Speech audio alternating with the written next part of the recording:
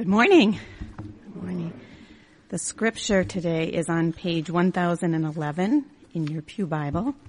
It's also in James chapter 2, verses 1 to 13. Yep, and it's up there behind me. And you're already standing, okay. My brothers, show no partiality as you hold the faith in our Lord Jesus Christ, the Lord of glory. For if a man wearing a gold ring and fine clothing comes into your assembly, and a poor man in shabby clothing also comes in, and if you pay attention to the one who wears the fine clothing and say, sit here in a good place, while you say to the poor man, you stand over there or sit at my feet, have you not then made distinctions among yourselves and become judges with evil thoughts? Listen, my beloved brothers. Has not God chosen those who are poor in the world to be rich in faith and heirs of the kingdom, which he has promised to those who love him? But you have dishonored the poor man. Are not the rich the ones who oppress you and the ones who drag you into court? Are they not the ones who blaspheme the honorable name by which you were called? If you really fulfill the royal law according to this scripture, you shall love your neighbor as yourself, you're doing well. But if you show partiality, you're committing sin and are convicted by the law as transgressors. For whoever keeps the whole law but fails in one point has become accountable for all of it. For he who said, do not commit adultery, also said, do not murder. If you do not commit adultery but do murder, you have become a transgressor of the law. So speak and so act as those who are judged under the law of liberty. For judgment is without mercy to one who has shown no mercy. But mercy triumphs over judgment. This is God's word. For that. Let's pray together as we take a look at James. Gracious God, thank you that you are a God of mercy. That when we come to you, we come really with nothing but sin in our hands. We come with our lives that are broken and messed up.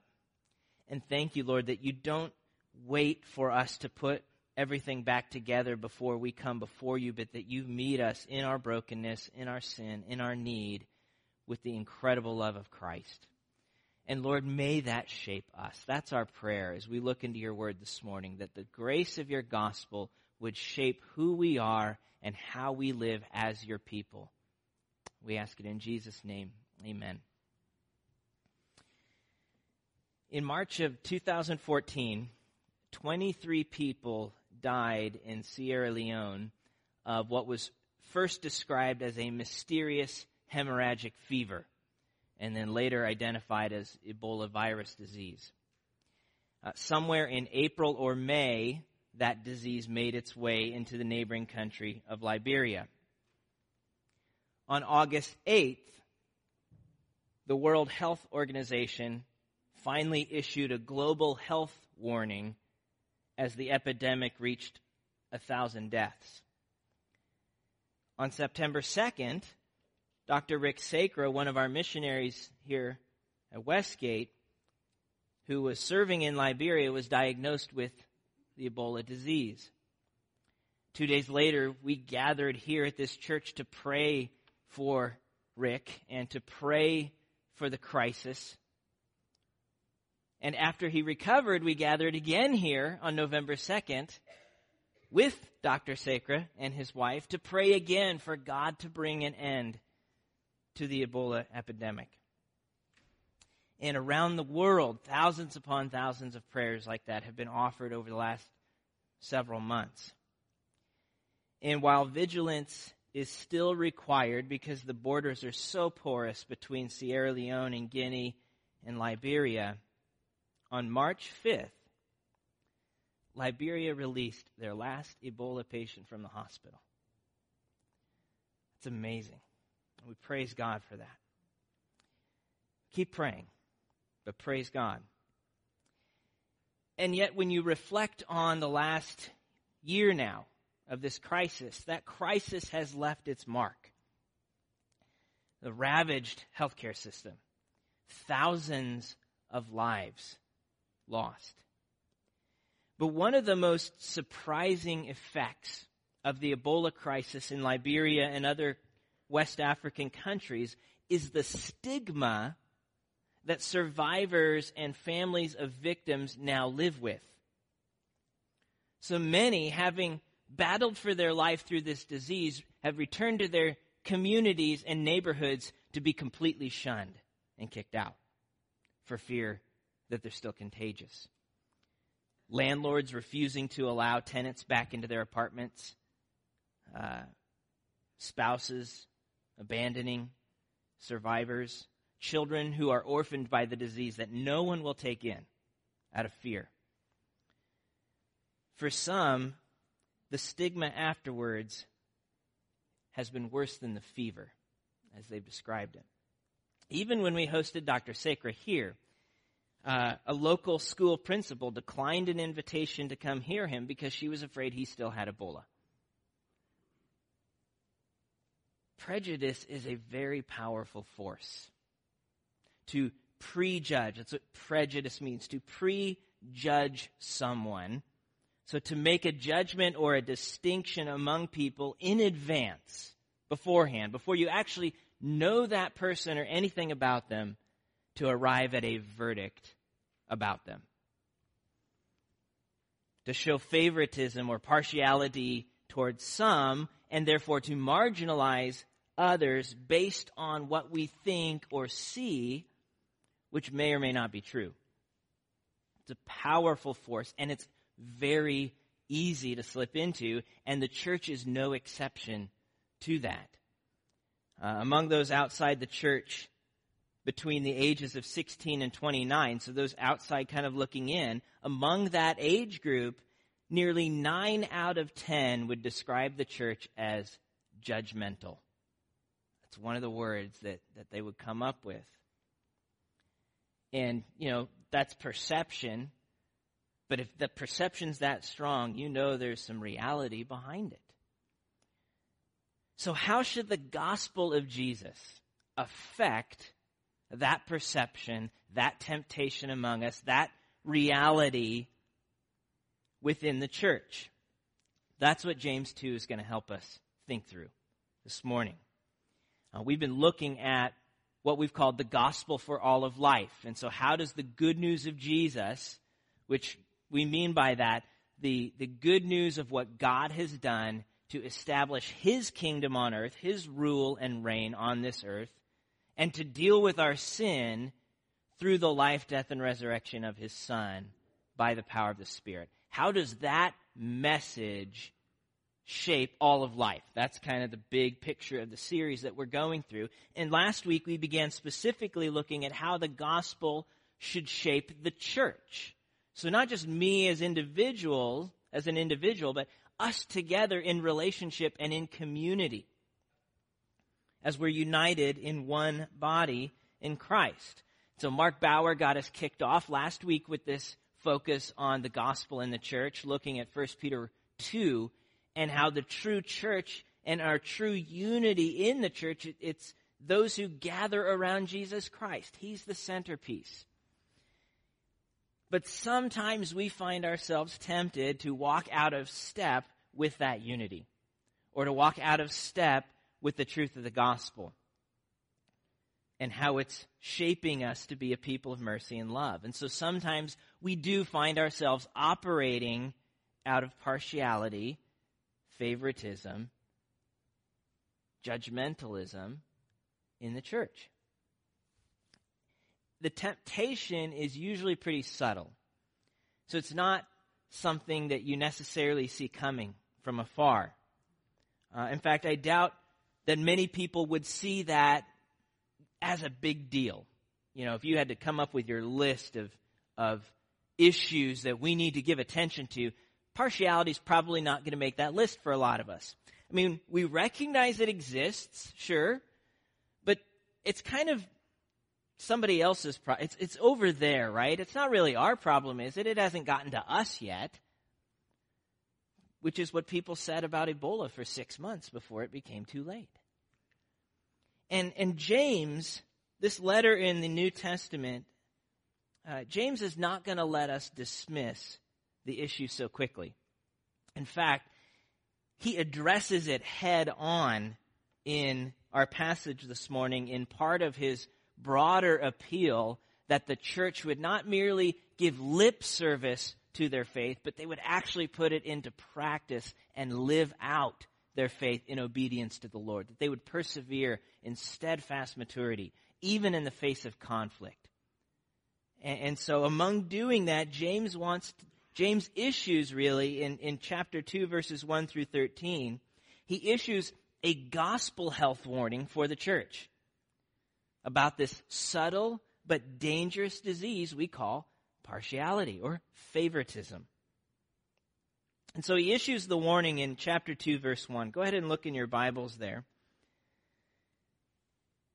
My brothers, show no partiality as you hold the faith in our Lord Jesus Christ, the Lord of glory. That's the issue.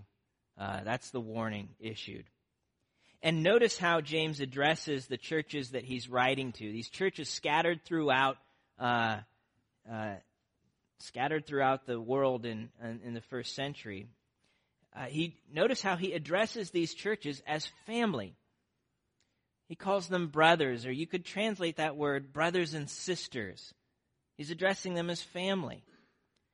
And notice that it's their faith in Jesus and what they do with that faith that he's concerned about.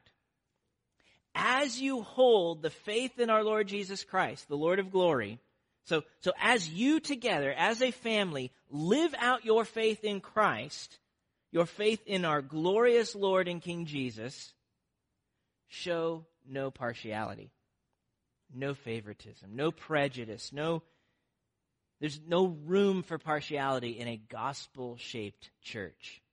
That's what he's saying. So this is his gospel health warning to guard against that subtle disease.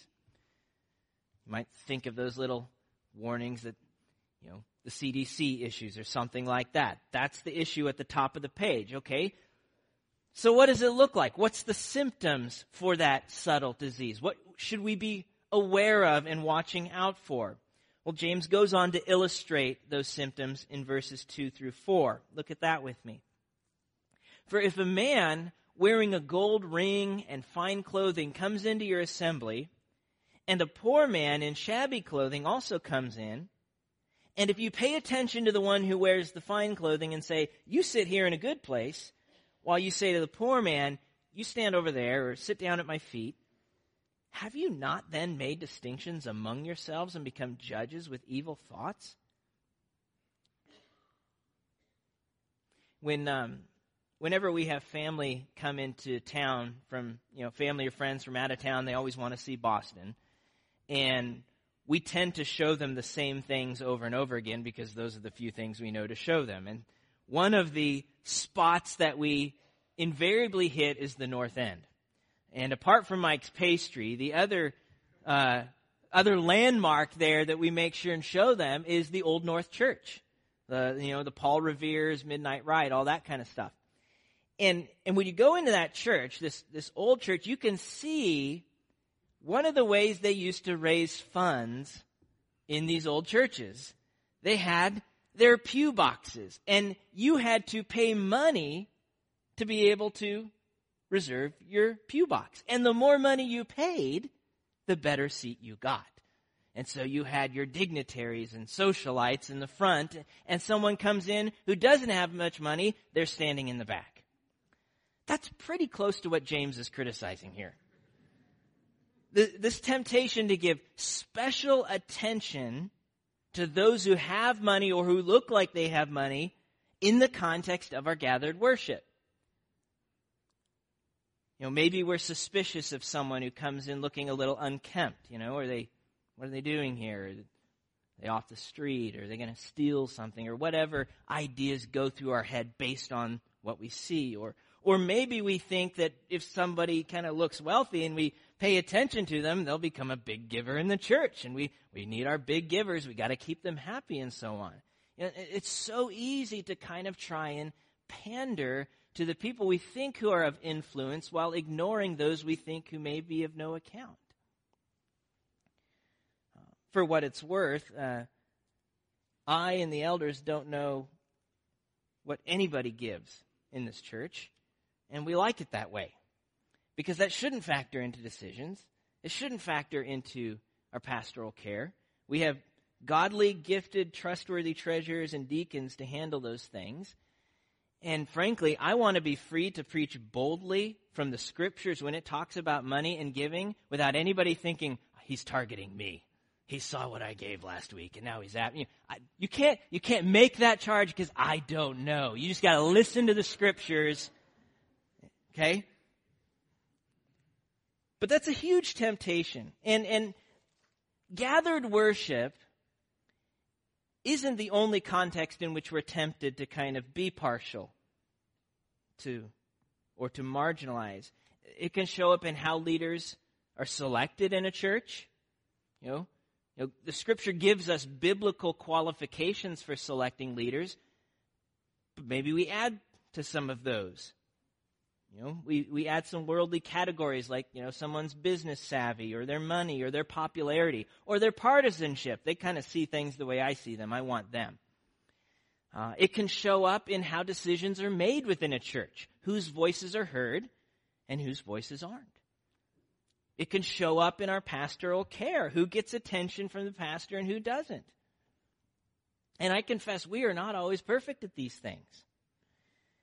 And so gathered worship isn't the only context in which partiality is a threat. But socioeconomic status is also not the only criteria that we are tempted to use when we're being partial or showing favoritism. We can make distinctions on a whole host of categories. There's no end to the things that we can prejudge people based on. And I want us to kind of think for a minute, where am I tempted to draw conclusions about someone without actually knowing them? What categories am I most tempted to operate on? So maybe it is money or appearance for you, like we see in the example. But maybe it's something else, like education. Do you make distinctions among families and kind of carve up the church into sections based on whether people do homeschool or public school or private school? And then assume certain things about different groups and assign certain values to them without actually even knowing the people that you've now categorized. Maybe it's race and ethnicity. Buying into cultural stereotypes, treating someone differently because of the color of their skin or the thickness of their accent or something like that. Maybe it's worship style. If they like the drums, they must hate Jesus. Or if they like the organ, they must hate young people. We draw these conclusions. I've had these conversations.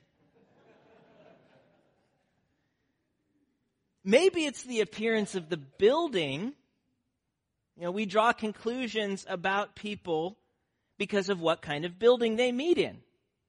So you might go into one building that looks more like a shopping mall than a church, and you might assign certain values and motives to that congregation based on that. Or you come in here and you see the chandeliers and you see the big pulpit and the traditional architecture, and you might think, well, these people must be really fake and showy. Superficial. They must care more about maintaining the status quo than living in authentic relationships on mission for Christ. Not because we know anything about them, but simply because we see this. Or you could see all of this and say, praise God, finally a church that cares about the reverence and majesty of God. When as a matter of fact, there are countless traditional buildings in New England who have a severely low view of God and who are utterly depleted of the gospel. And so there's all sorts of ways that we can make distinctions among the body. Theological distinctions or positions, certain doctrines that we kind of set maybe above the gospel and then therefore weigh everybody else's orthodoxy based on them. Baptism, views on baptism or Calvinism or gender roles or Israel or something like that. Maybe it's denominations. We hear a denomination and we just, all of a sudden, there's a whole picture in our brain about what this person must be like. The Evangelical Free Church is about as close to non-denominational as you can get while still being a denomination. But it doesn't mean it's not a temptation for us. The story is told of a man walking across a bridge one day who saw another man standing on the edge about to jump. And he ran over and yelled at him, "Stop, don't do it." "Why shouldn't I?" he asked. "Well, there's so much to live for." "Like what?" "Are you religious?" "Yes," he said. "Me too," said the other man. "Are you Christian or Buddhist?" "Christian." "Me too." "Are you Catholic or Protestant?" "Protestant." "Me too." "Are you Baptist or Congregational?"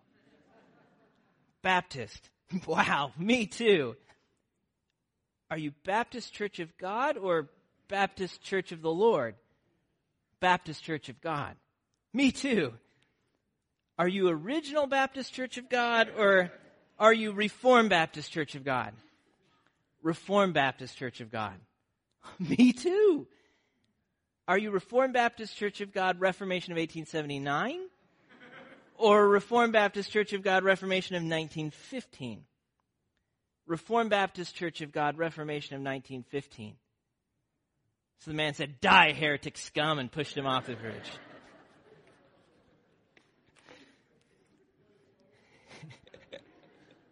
There's no limit to how fine we can slice these things, is there? Those are some of the symptoms. And we can laugh about it, and hopefully that helps us take ourselves not too seriously. But it is a real threat, and those are some of the symptoms. But what's the actual problem underneath those symptoms? What are the symptoms revealing?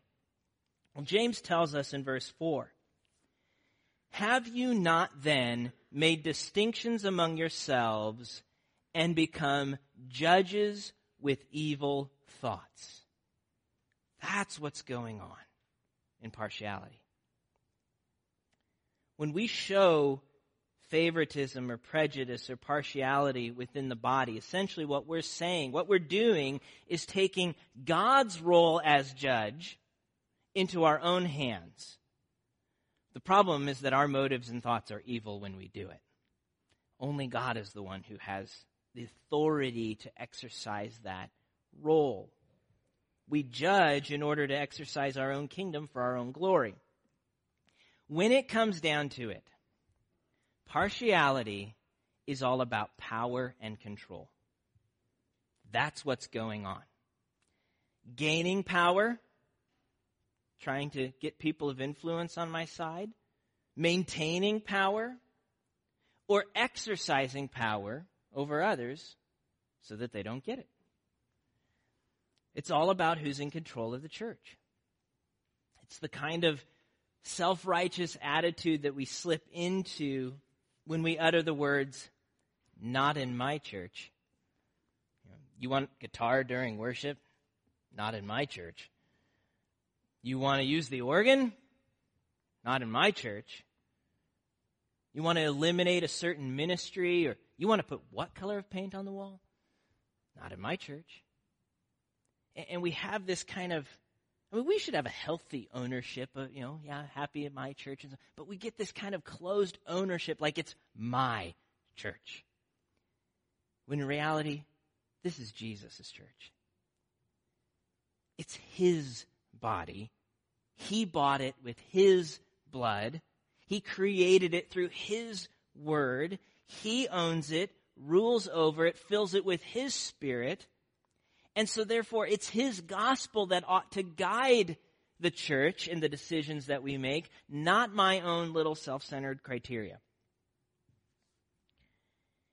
And so when we ignore those symptoms and that deeper cause, and we allow this disease to fester, we put the health of Christ's body at great risk. And James outlines 3 of those risks in verses 5 to 13, and then tells us how to prevent them. as well. So, verses 5 through 11, the first risk that we run if we coddle and tolerate partiality or even cultivate it, number one, partiality causes us to oppose people whom God approves. It's verse 5.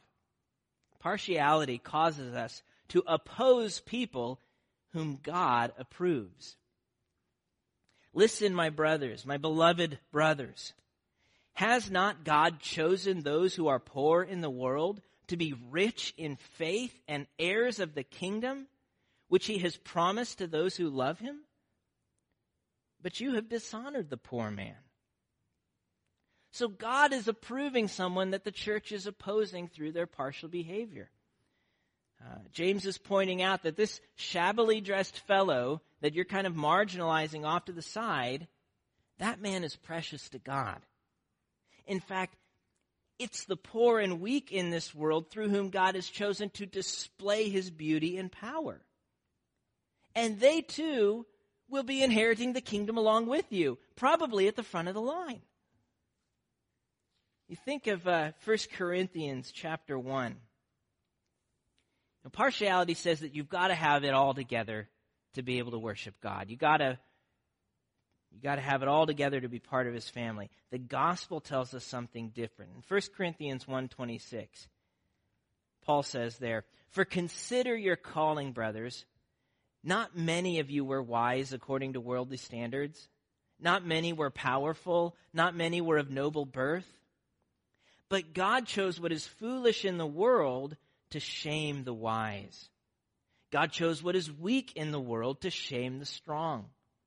God chose what is low and despised in the world, even the things that are not, to bring to nothing the things that are, so that no human being might boast in the presence of God.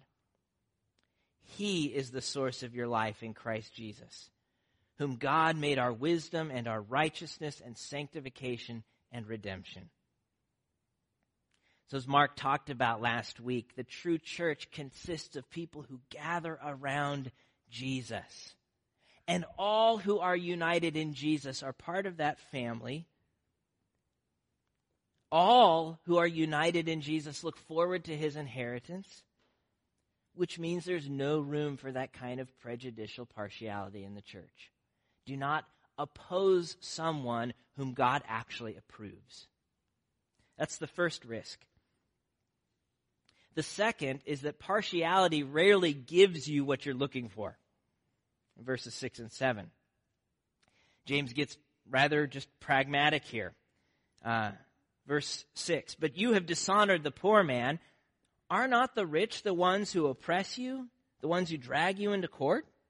Are they not the ones who blaspheme the honorable name by which you're called?" Basically, James is saying, whatever you think you're going to get by pandering to the wealthy and influential, haven't they generally given you the opposite in your experience? Didn't some of them make their money by exploiting you or people like you? And didn't they, in their oppression and exploitation, dishonor the very name Christian by their behavior? And James spells out what was happening later in chapter 5 within the church. It was ugly. And so basically he's saying, walk me through the logic again of why you think this is going to get you what you want, because your experience actually says something different here. It doesn't make sense. It's like the guy who will never commit to a relationship because he's always afraid that someone cuter might come along. And then when he finds her, he gets dumped because she found someone cuter than him. Partiality might work for a season, but since it's fueled by self-interest on both sides, as soon as the person you're pandering to can achieve their goals better elsewhere, you're no longer necessary to them. And whatever advantage you thought you were going to have, someone else is going to gain. It doesn't make sense. It doesn't work. And so favoritism can cause us to oppose people whom God approves. It doesn't really work. And then finally, and most significantly in James's argument here, number 3, partiality is out of step with the kingdom law of Christ. It's out of step with the kingdom law of Christ. Verse 8. If you really fulfill the royal law according to Scripture, you shall love your neighbor as yourself, you are doing well. But if you show partiality, you are committing sin and are convicted by the law as transgressors or lawbreakers. For whoever keeps the whole law but fails in one point has become accountable for all of it. For he who said, do not commit adultery, but also said, do not murder. If you do not commit adultery but do murder, you've become a lawbreaker, a transgressor of the law. So speak in a manner and act in a manner as those who are to be judged under the law of liberty. For judgment is without mercy to the one who has shown no mercy. Mercy triumphs over judgment. So James makes two critical points here. First, he shows us what the opposite of partiality looks like. Love and mercy.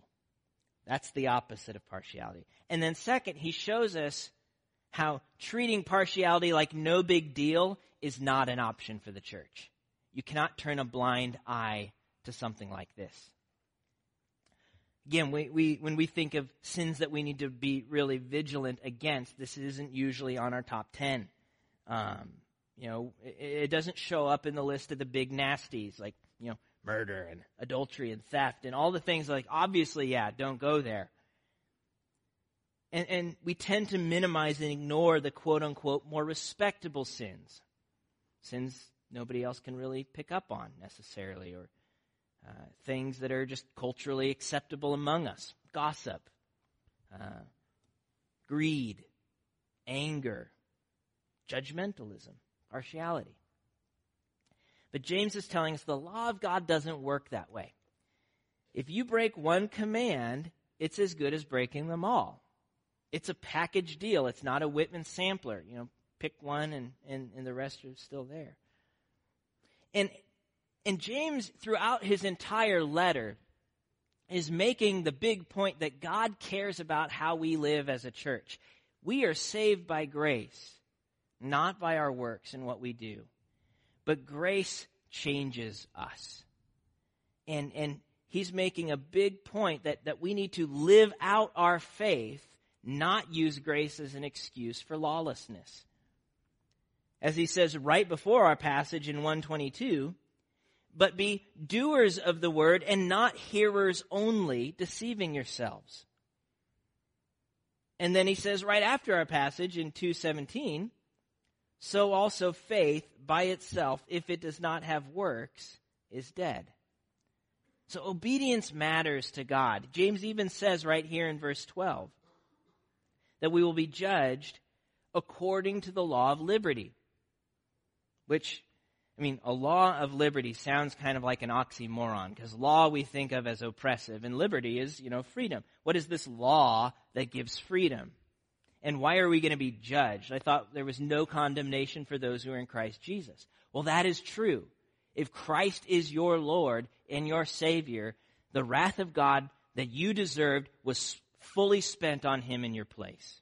There's no condemnation for those who are in Christ Jesus. But right there in Romans, which is Romans 8:1 is what I was quoting there, and throughout the New Testament, there is alongside of that this strong warning that even you who are justified by Christ will stand before God's throne because your faith ought to bear fruit in your life. And God's going to look for evidence of that faith in the end. In other words, you can't get away with lip service. You can't get away with lip service that's just going to say, yeah, I believe all of that, but not actually have your life changed by it. Faith bears fruit, and faith in Jesus ought to bear fruit in the body of guarding against this kind of impartial behavior. We should not tolerate it or allow ourselves to be comfortable with it. Obedience matters, and the essence of obedience when it comes to how we treat one another, the kingdom law of Christ here, is love and mercy. That's the obedience. That's the summation of the law. You think of Jesus' conversation in Matthew 22, and someone asks him, what's the greatest commandment in the law? And he says two things. First, love the Lord your God with all your heart, mind, and soul. And the second is just like it, love your neighbor as yourself. On these two hang all the law and the prophets.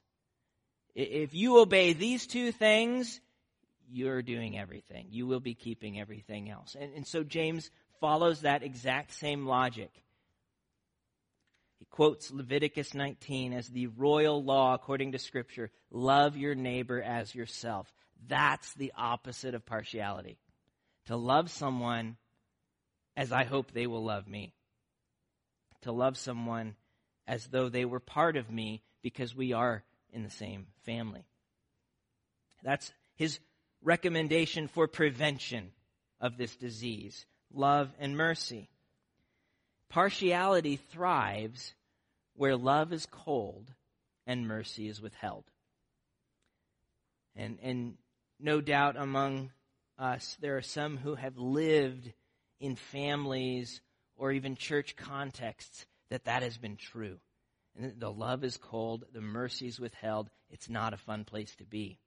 It's not the way it's supposed to be. Put another way, partiality thrives where the gospel is not applied to our relationships.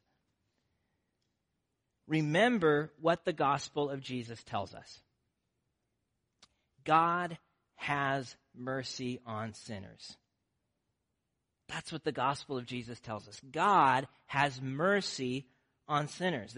That we who in our sin and law breaking deserve God's judgment and wrath, we are offered new life and forgiveness. We are offered freedom and an inheritance that can never perish, spoil, or fade. Not because of anything we've done, but because Jesus has done everything for us. We are lawbreakers. Jesus was the perfect law keeper. We are guilty of sin. Jesus paid for those sins on the cross. We were spiritually dead. Jesus makes us alive through the power of his resurrection. And so God looks on us in our sorry estate, and he has mercy. Remember the resume from last week that Mark talked about. Have received mercy. That's at the top of who we are. Think of Romans 5:8. But God shows his love for us in that while we were still sinners, Christ died for us. He didn't wait for us to clean up our act. He didn't wait for us to figure out what the uncommunicated cultural norms are of this community. He loved us in our sin, right where we were at. Put in the words of James 2:13, mercy triumphs over judgment. Mercy triumphs over judgment. That's the message of the gospel, that God's mercy has triumphed over judgment in our lives. And that message ought to bear fruit in how we treat one another. Now, that doesn't mean that we never use discernment or make distinctions. It doesn't mean everyone's opinion's equally right. It does mean everyone should be heard. Everyone should be part of the conversation. Everyone should be loved. It doesn't mean that we no longer speak to sin. I mean, if you look at this chapter, James is speaking very directly to sin in the body right now by condemning partiality. Nor does it mean that the only sin is considering something sinful, which is kind of what the world around us would have us believe. It means that the good news of Jesus is our guide as we wrestle with matters of sin and mercy and forgiveness. It means that when we deal with sin, we do so according to that royal law of Scripture, according to the Bible and the gospel, which tells us that sin really is sinful, but grace really is sufficient to deal with that sin, and upholding both of those things at the same time in our interactions. If we're captivated by the gospel, if we take on board the mercy God has had on us through Jesus, we will love God. If we love God, we will love one another. If we truly love God, we will love his family. If we love one another, we will not oppose those whom God approves of. If we love one another, we will not worry about manipulating people we think will benefit us or while ignoring those we think can't. If we love one another, we're going to work hard at listening to and including and caring and praying for and serving and seeking out all who belong to Christ and seeking out those who don't yet know him. We're going to prioritize our love and our unity over our personal preferences if we love one another. And we're going to guard against that kind of prejudicial partiality that's so easy. If we love one another like family from the heart, mercy will triumph over justice, over judgment. People will be cared for and served, and the name of Christ will be honored. And so, may we seek God's mercy to love one another in that way. There's no room for partiality in a gospel-shaped church. Let's pray.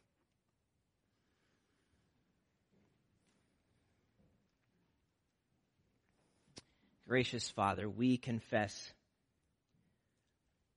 that when it comes to matters like this, we are very often blind. We don't see where we're tempted to do this. We have no problem seeing others doing it, but it's hard for us to see it. And we need the Spirit. We need your Spirit to open our eyes to be able to see that. We need your Spirit to remind us of the mercy that you have had on us, that we would show that mercy to others. We need your grace. We need your grace and mercy to complete in us the work that you've begun, to continue to change us so that we would love one another from a pure heart. And we want to do that, God, because this is your family and you are our Father. We love you. We want to honor you. Give us the grace to do so. And may that mutual love and may that glory that we extend to your name be a sweet aroma to the watching world. May we shed some of these misperceptions. May we repent where those perceptions are real, and may we shed the misperceptions of impartiality and judgmentalism. May we instead be known for the gospel of grace. Sin is sinful, grace is sufficient, and you are our Lord. We ask it in Jesus' name. Amen.